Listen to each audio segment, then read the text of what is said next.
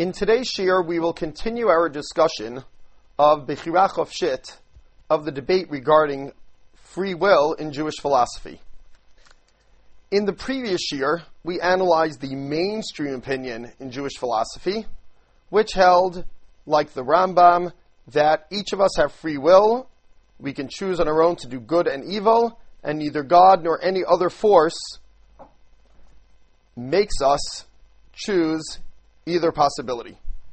However, there is a minority view in our Masorah which held that in fact we do not have free will to choose between good and evil or any other choices we make. This minority view comes in two different formulations. One found in the Rishonim and one in the Achronim. Among the Rishonim, we find the opinion of Rav Chasdai Kreskes in his Sefer Or Hashem, in the second book, in the fifth part of that book, who has a long discussion of whether or not we have free will, or, in his philosophical language, mitziut or heder teva ha'efshar. Is there or is there not such thing as non-determined events, such as human choices, which are spontaneously and freely decided, as opposed to other things in the world which are determined by various causes and the Newtonian laws of physics, etc. He concludes his discussion and tells us that there are many proofs and much evidence that says that there is free choice, but yet there is much evidence arguing for the possibility that there is no free will and all of our actions are determined. He decides in the end that Hinei lo nish'ar ela sheyeh teva ha'efshar nimtza b'tzad ma uvilti nimtza b'tzad ma. It must be that in one aspect we have free will, but in another aspect we do not. And he explains what he means. He says, what were all my proofs? We won't go through all of his proofs, but some of his proofs that our actions are determined are A, the discussion we mentioned in the previous year, from God's foreknowledge. If Hashem knew before we were born everything we would do, then it must be that we will do them. B, he held, like some contemporary scientists, that the laws of physics work, the laws of cause and effect, at the very least, work inside our brains as well, and therefore everything we do, if we were great enough biological engineers, which we are not yet, but if we understood science fully, we would understand that every choice we make is based on some neurons in our brain, which are caused by something. Either we were born and our brain had a certain attribute, or some stimuli, something that we experienced in our lives caused us to be a certain way. But between nature and nurture, if you add in our genetic makeup and how we were born, and all of the experiences that we had in our lives and all the various factors that acted upon us, then everything we do, as some neuroscientists and psychologists would tell us nowadays, everything we do is merely a result of various causes which are beyond our control. Rav Chasdai Kreskes was very convinced by these arguments. So he therefore decided that we do have free will in a certain aspect.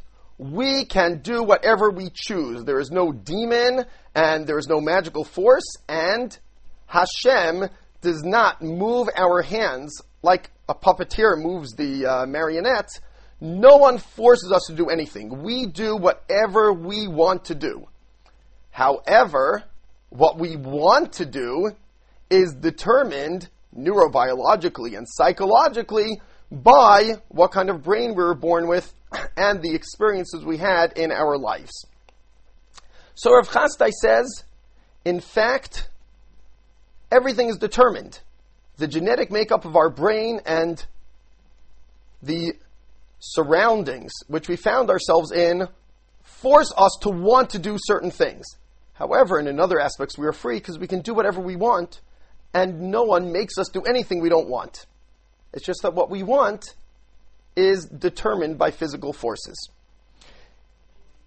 To some, this sounds like we have no free will. After all, everything we do is determined by forces beyond our control, and there's no place where we can just insert ourselves into the chain of cause and effect and decide, no, I want to do this or that. On the other hand, Rav Chasdai says, we have complete free will, because it's only up to us to decide what we want to do. The fact that our brains are mere computers, which are programmed when we're born, and have determined answers inside them, does not take away the fact that we are free to choose to do what we want, although we are not free to choose what it is that we want. Rav Chasdai claims that all of the proofs brought by mainstream Jewish philosophers for the existence of free will can be adequately addressed by his theory. Let us go through some of those proofs. One proof was from experience. We feel like it's up to us and we can do whatever we want and no one forces us to do otherwise. Rav Chasdai Kreska says, of course. Our experience just proves that we can do what we want. I can decide to pick up a piece of paper or put down a piece of paper. I can decide to continue recording this year or press stop and end the shiur right here. But that merely proves that we are free to do what we want. It does not prove why we want to do something, and in fact, that Rav Chasdai claims is determined by forces beyond our control. A second proof was from the language of the Torah and the Nevi'im. The Torah and the Nevi'im are full of musar. They tell us, choose X. X being mitzvot, of course. Choose mitzvot. Don't choose averot. They tell us the choice is yours. Uvacharta b'chayim, choose life. And the Nevi'im come and give us musar. Why would Hashem write a whole Torah and send all of the Nevi'im to encourage us to make the right choice if the choice was merely determined by nature and nurture, by the way we were born and the stimuli that act upon us in our life? Rav Chasdai said, this also fits in well with his theory. All this proves is that we are free to choose to do what we want. So the Torah tells us, do the right thing, choose the right thing.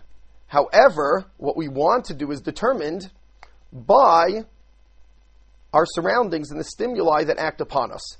If so, why would Hashem send us all of these messages, this musar in the Tanakh? Rav Chasdai says, of course.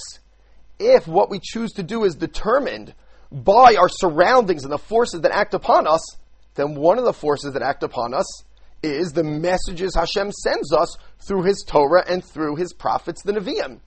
And, if one were, like many contemporary liberals, if one were to hold that people don't choose for themselves, they are a product of their environment, then what's the best way to improve people's lives? To improve their environment. And if you improve their environment, it will make them act better. How did Hashem choose to improve our environment? In various ways. But one of them was by sending us messages in the Torah encouraging us to choose the right thing. It is not that Hashem sent us these messages in the Torah because it was totally undetermined which way we would choose and He was attempting to influence the outcome. Rather, Hashem sent us this message because it is determined what we will want to do. It's determined by our surroundings and our environment. So Hashem added this message of inspiration to choose mitzvot into our environment with the knowledge that the more positive messages of inspiration and the more we are encouraged to do the right thing by our environment, the more likely it is that our brains will, as a response to that stimuli, wish to do the right thing, and then we will do whatever our brains want to do. So Hashem did not tell us choose the right thing because we have free choice. Rather, He told us to choose the right thing, to add a positive factor to that collection of stimuli called the environment that makes our brains think one way or the other, and tilt the scales of environmental influence in favor of our brains wanting to choose the right thing because they deterministically listen to what it says in the Tanakh. A third proof that many Jewish philosophers brought for the existence of free will was the words of Chazal. Chazal say, "Hakol b'dei shamayim chutz miyirat shamayim." Everything is in the hands of heaven except for whether we choose good or evil. So it says explicitly in the words of Chazal that Hashem doesn't force us to choose good and evil, rather it is in our hands. Rav Chasdai says that also fits in with my theory. Yes, Hashem doesn't force us to do good and evil. It's up to us whether to do good and evil. It's up to us to do whatever we want. However, and Hashem doesn't directly force us. We do whatever we want on our own. However, what we want to do is not directly controlled by Hashem as if he were a puppeteer forcing us to do things. But what we want to do is controlled by nature and nurture, by the various physical and psychological forces that act upon us, so that it is not directly bidei shamayim, it is not in the hands of direct control of God, but Chazal never said that it was completely and freely up to us, just that it's not controlled by God. Yes, it's not controlled by God. It's controlled by those forces inside our brain that make us want to do one thing or want to do the other, want to do the opposite. The fourth objection is taken a little more seriously by Rav Chasdai Kreskes, which is the argument from divine justice. We know, we are quite certain, that Hashem rewards the righteous and punishes the wicked. Every time we do a mitzvah, we can expect to be rewarded, and every time we do an aveira, we can expect to be punished. But we also know that Hashem is just and fair. If we chose what we did on our own, then it would be perfectly just and fair of Hashem to reward and punish us.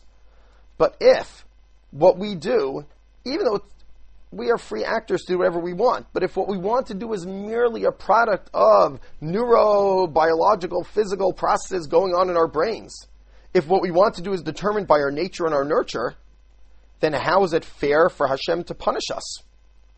After all, we just did what we wanted to do, but what we wanted to do was pre-programmed as if we were a robot by our genetic makeup and by forces in our environment. If so, how is it fair for Hashem to reward and punish us?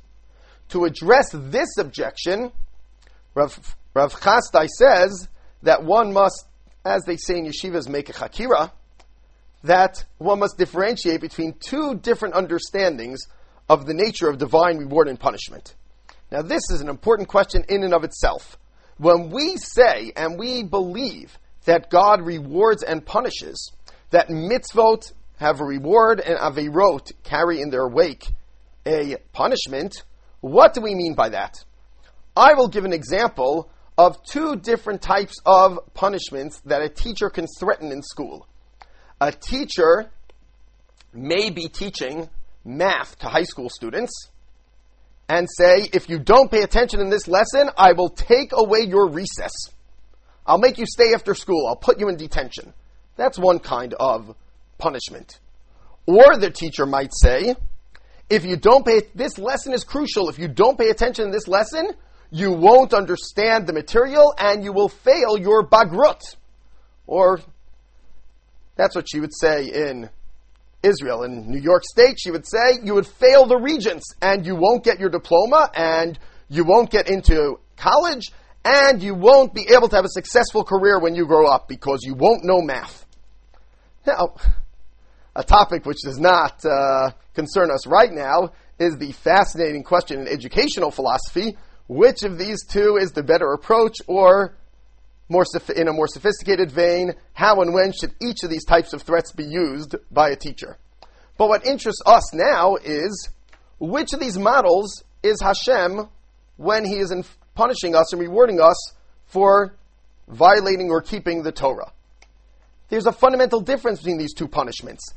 If we don't listen in math lesson and we lose recess or we stay after school, that is not an internal effect of not listening during math class. That is an externally opposed punishment. That's like saying you robbed a liquor store, you get 10 years in prison.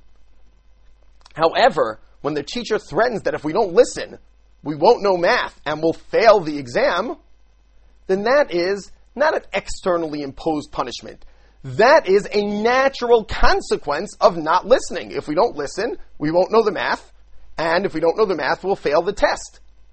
When Hashem says there will be rewards and punishments for keeping or violating the mitzvot, what does he mean? Does he mean that he will externally, artificially impose a punishment upon us? Say, you ate a cheeseburger, you get 2 months in Gehenna. You ate 3 cheeseburgers, you get 4.5 months, whatever it may be. Or does he mean No, he's not going to sit there like a judge with a gavel, as it were, and hand down sentences. Rather, he means, look, I chose these mitzvot and averot for a reason. Because in the way I set up the world in the divine scheme of things, metaphysically, if you do averot, naturally a consequence will flow from that averah, which will lead to a punishment. If you sully for example, if you sully your soul, with averot your entire lifetime, then naturally your soul will be in a state where it cannot attain everlasting bliss in the next world and will be merely consigned to suffering. The natural result of doing an Aveira is an effect which we suffer from.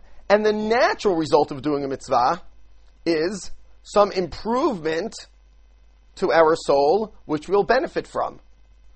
So, when we believe one of the principles of Jewish belief that God rewards and punishes, what do we mean? He takes away recess or gives us a free period?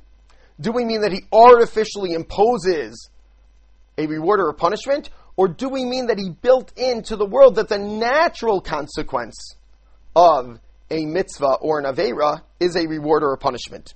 So Rav Chasdai says that if we believed in the first version of reward and punishment, that God sits there like a judge after your 120 years. You go upstairs, God sits there like a judge, bangs his gavel and says, you deserve a reward, you get a punishment, then he would have no way of understanding this phenomenon.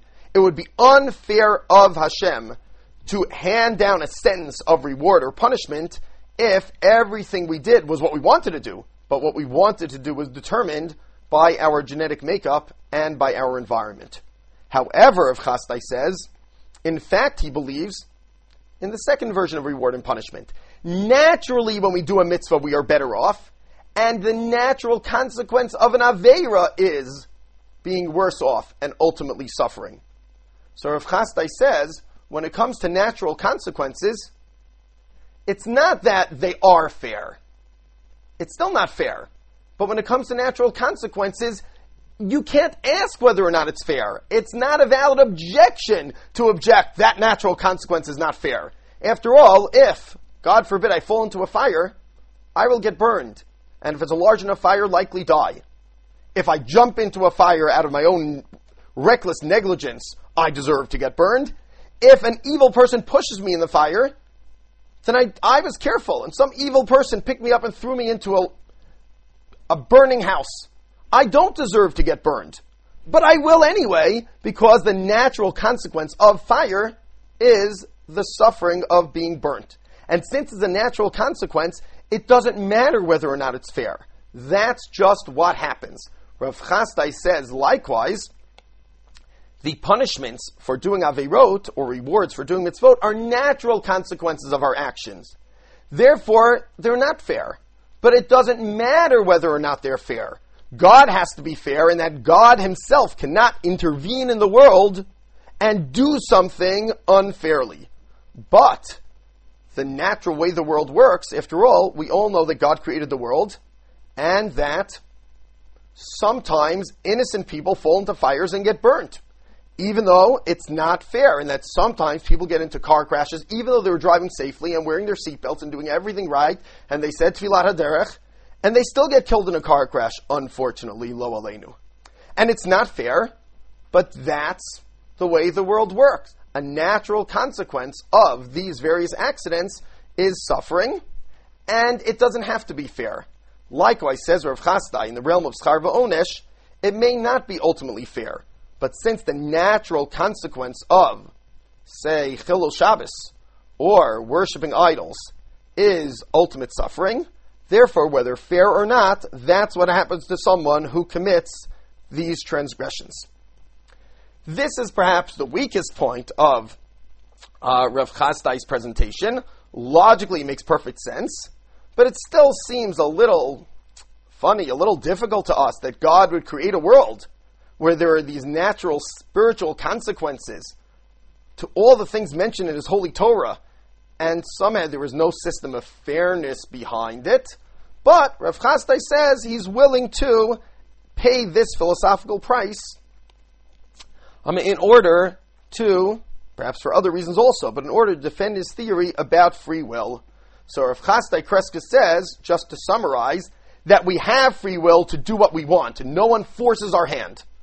But what we want to do is completely deterministic, and is determined not by our soul acting in a way called free will, but by our nature and our nurture. And that is what Chazal meant. God doesn't force our hand. He just lets the rules of physics and the deterministic nature of the universe run its course. That's why the Chumash and the Nevi'im gave us so much musar. Not because what we choose is undetermined, but to be one of the forces that determines that a certain percentage of people who would have done Avirot, if not for the environmental factor of the Tanakh, will listen to the Tanakh, and that environmental factor will make them do mitzvot. He explains that although we feel that we have free will, that's just a feeling that we can do what we want. But we have no feeling as to why we want to do things, and that in fact is determined. And to address the fourth objection, he says, it turns out that, in fact, divine reward and punishment for mitzvot and avirot is not so fair if what we want to do is determined by nature and nurture. But since he believes that punishment it's failing the Bagrut exam, not losing the recess, he believes that punishment is a natural consequence of sin and not an artificially imposed judgment. Natural consequences don't have to be fair, and that's just the way things work. Again, it may leave us a bit unsatisfied that even though he's addressed this particular objection, that it's a funny kind of world for God to want us to live in, but he's willing to pay the price and assume that nonetheless, God in his divine wisdom determined that this was the kind of world he wanted to create. In contemporary times, there are those scientists and philosophers who are influenced by them who actually hold that someday, if we understand all the laws of physics, etc., well enough, we will see that Rav Chasdai Kreskus was right, and that everything we want to do is merely determined by the physical processes within our brains.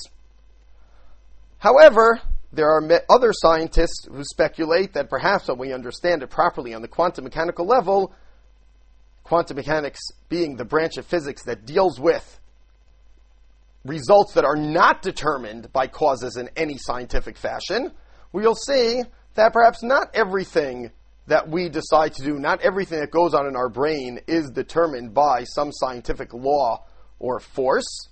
Rather, it is just one of those things which science cannot determine, which we call in philosophical language the actions of free will.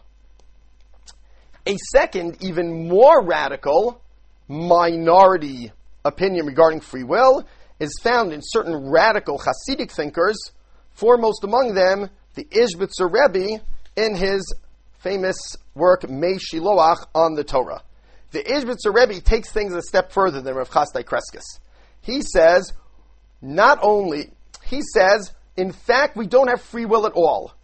Everything we do is not because we want to do it, is not because of the makeup of our brains. Everything we do, and everything that happens in the world for that matter, is merely an expression of Ritzon Hashem, of the divine will. If I do a mitzvah, it is merely because God wanted me to do so. And if I do an Aveira, it is merely because God wanted me to do so. Everything we do, unlike Rav Chasdai, who said no one forces us to do it, just what we want to do is determined, he says no, someone does force us to do everything we do. That someone, of course, being Hashem, that God runs the world in an omnipotent fashion.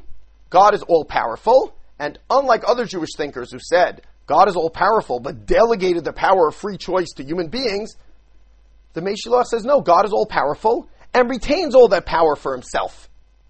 And a proper appreciation of God's power only is available to those who believe that we have no free will and everything is done by Hashem. He may not have philosophical reasons for assuming this, but perhaps hashkafic reasons, meaning literally reasons of viewpoint. His view of Judaism, his view of Avodat Hashem, of worshiping Hashem, is that a worship of Hashem means not just doing mitzvos in the Torah. Worshipping God means recognizing that He is all-powerful and that we are nothing compared to Him. And someone who thinks that I can choose to do whatever I want, whether God likes it or not, I can eat a cheeseburger even though God doesn't want me to, does not really believe in the power of God and is not really worshiping God. The ultimate, at least not in the ultimate sense, the ultimate worship of God, according to the Mei Shiloach, is to recognize that everything, including human actions, is determined only by the will of God, and that we have no power at all. To completely nullify ourselves and our own power in the presence of God and realize that we control nothing and He controls everything. That is the ultimate form of Avodat Hashem, of worship of God, according to the Mei Shiloach. He explains this opinion in a number of places in his commentary on Chumash, including the beginning of both Parshat Vayera and Parshat Korach. And, of course, he has to deal with the fact that we feel like we do have free choice. We don't feel controlled. And that Chazal tell us that we have free choice and Hashem doesn't control us. And that the Tanakh implies, by the fact that Hashem tells us to choose, implies that we have the free choice and that God doesn't merely control everything. And that it wouldn't be fair of Hashem to reward and punish if He in fact controlled everything we do and it had nothing to do with our own decisions. He uses somewhat heavy artillery to address these questions, and he tells us that in fact it says explicitly in the Gemara, Hakol b'dei shamayim chutz miyirat shamayim, that everything is controlled by God except for our own choices. But he says, Hu rak lefi gvul tfisat seichel hadam. That only meant in accordance with the limits of normal human understanding. That's how it seems to us. Aval be'emet, but in truth, Hakol b'dei shamayim ve'af yirat shamayim v'rak b'olam hazeh histor Hashem yitbarach darko. In truth, everything is in the hands of Hashem, including whether or not we listen to Him. In truth, everything is in the hands of Hashem. It's just that in this world, Hashem hid His power and presence somewhat for inscrutable divine reasons and created an illusion of free will. God hid Himself and pretended that He didn't control everything. Gave us at least the option to think that we make our own decisions. But in truth, that's all an illusion. Now, how does he address all of these philosophical objections? He says, I don't have to deal with philosophy. All the philosophical objections and all of philosophy and every book written about philosophy and every logical argument is only in accordance with human understanding, in accordance with this illusion of human logic. But the truth transcends human logic. It's a great tactic to have the truth transcend human logic. Then you can't have any questions against it. Right? There's no need to address philosophical issues. It transcends human logic. It's a secret. The secret that transcends human logic is that everything is controlled by God, and that doesn't have to make philosophical sense. Because Chazal tell us on the philosophical, common sense, logical level, we believe in free will. But that's all an illusion. In truth, we transcend logic, transcend philosophy, transcend all of the questions and answers back and forth, and move to a realm of ultimate truth, where there is God and only God. This, of course, is based on one particular Kabbalistic tradition which sees all of reality as existing on two levels. A truer, more inner level where there is only God, and an outer illusory level where other forces and beings exist as well. But that is not our topic. That is not our topic today. To return to the Mei Shiloach tells us that what is the tafkid, what is the ultimate ideal achievement of a human being in his lifetime in this world? To recognize the truth. This is something only few people could do, such as Yitzchak Avinu, such as Korach, such as, interestingly, Zimri, he claims. A few unique people on a very high level of spirituality were able not just to pay lip service and say, oh, I don't believe I have free will, I believe God controls everything. Anyone could fake it. But these people really believed in their innermost fiber that they were nothing, and that everything anyone else did, everything that happened, and everything that they did was merely an expression of the power and will of the divine, of God, and there was nothing else in the world. Some of the perhaps dangerous or risky implication of this philosophy is that ultimately, on the ultimate level, there's no difference between mitzvah and aveira. There's no difference between good and evil. Whether I do a mitzvah or an aveira, it is equally good because everything I do is not my own choice. It's not that I can choose to do what God wants me to or the opposite of what God wants. Everything I do, God wanted me to do. Okay, this is one of the reasons why his philosophy was never accepted in broad circles of Jewish thought, because of this danger that someone could come along and say, well, I'm Zimri. I can do Averot, but I am on such a high level that I recognize that everything is really the will of Hashem. So Averot are also good things to do. Of course, the Meshiloach himself said that very, very few people are on such a high level, and those people would not do Averot anyway, except under the most limited and historically rare circumstances. But nonetheless, philosophically, he holds there's ultimately no difference between a mitzvah performed by a Jew or an Aveira transgressed by a Jew, and ultimately they are both expressions of Hashem's divine plan for the world and what Hashem really wanted to happen. One of the interesting implications of this, which perhaps we'll have to say for another time, is how to understand the process of tshuva. While most of us, based on the Rambam and the doctrine of free will, understand that tshuva means I take responsibility for my own actions and I know that it was my own fault and blame myself.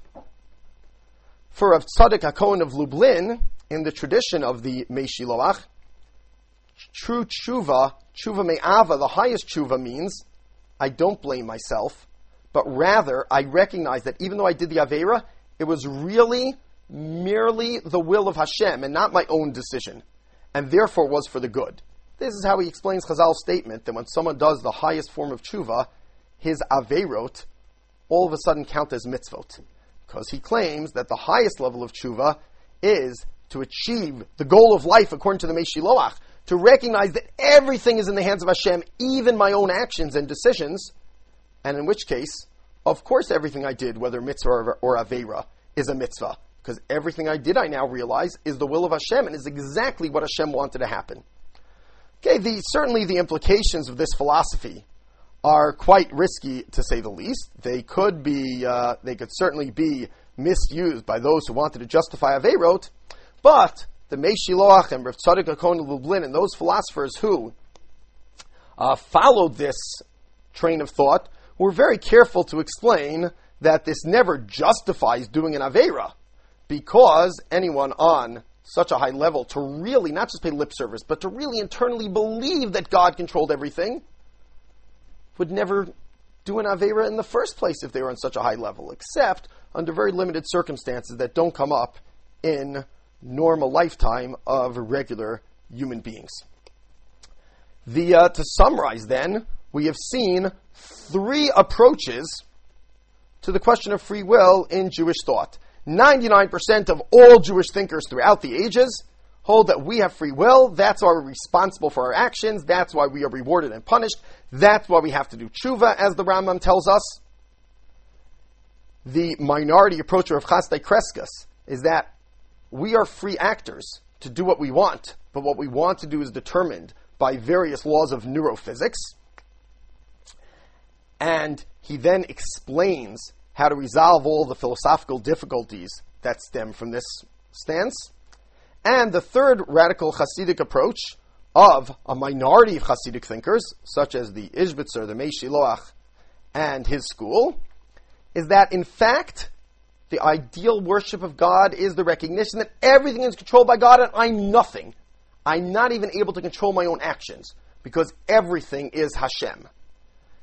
This creates many philosophical difficulties, but these philosophical difficulties don't bother these thinkers because they hold that all the philosophical difficulties are on the level that Chazal talk about, the level of human intellect where we think we have free will, not on the true level achieved by a few unique individuals who realize the ultimate truth that there is God and only God acting in the universe. This concludes our discussion of free will. Certainly, I think that the mainstream approach, as I mentioned, is to believe that we do have free will, and as the Rambam tells us in Hilchot Shuvah, the main thrust of Jewish philosophy tells us that we decide on our own whether to do good or evil, whether to choose right or wrong, and therefore, if we have done Averot and chosen the wrong thing, the Rambam tells us it behooves us to take responsibility for our actions, the opposite of Rav Tzadok HaKohen's approach, and do tshuva and attempt to use our free will to do only good and to perfect ourselves as much as we possibly can.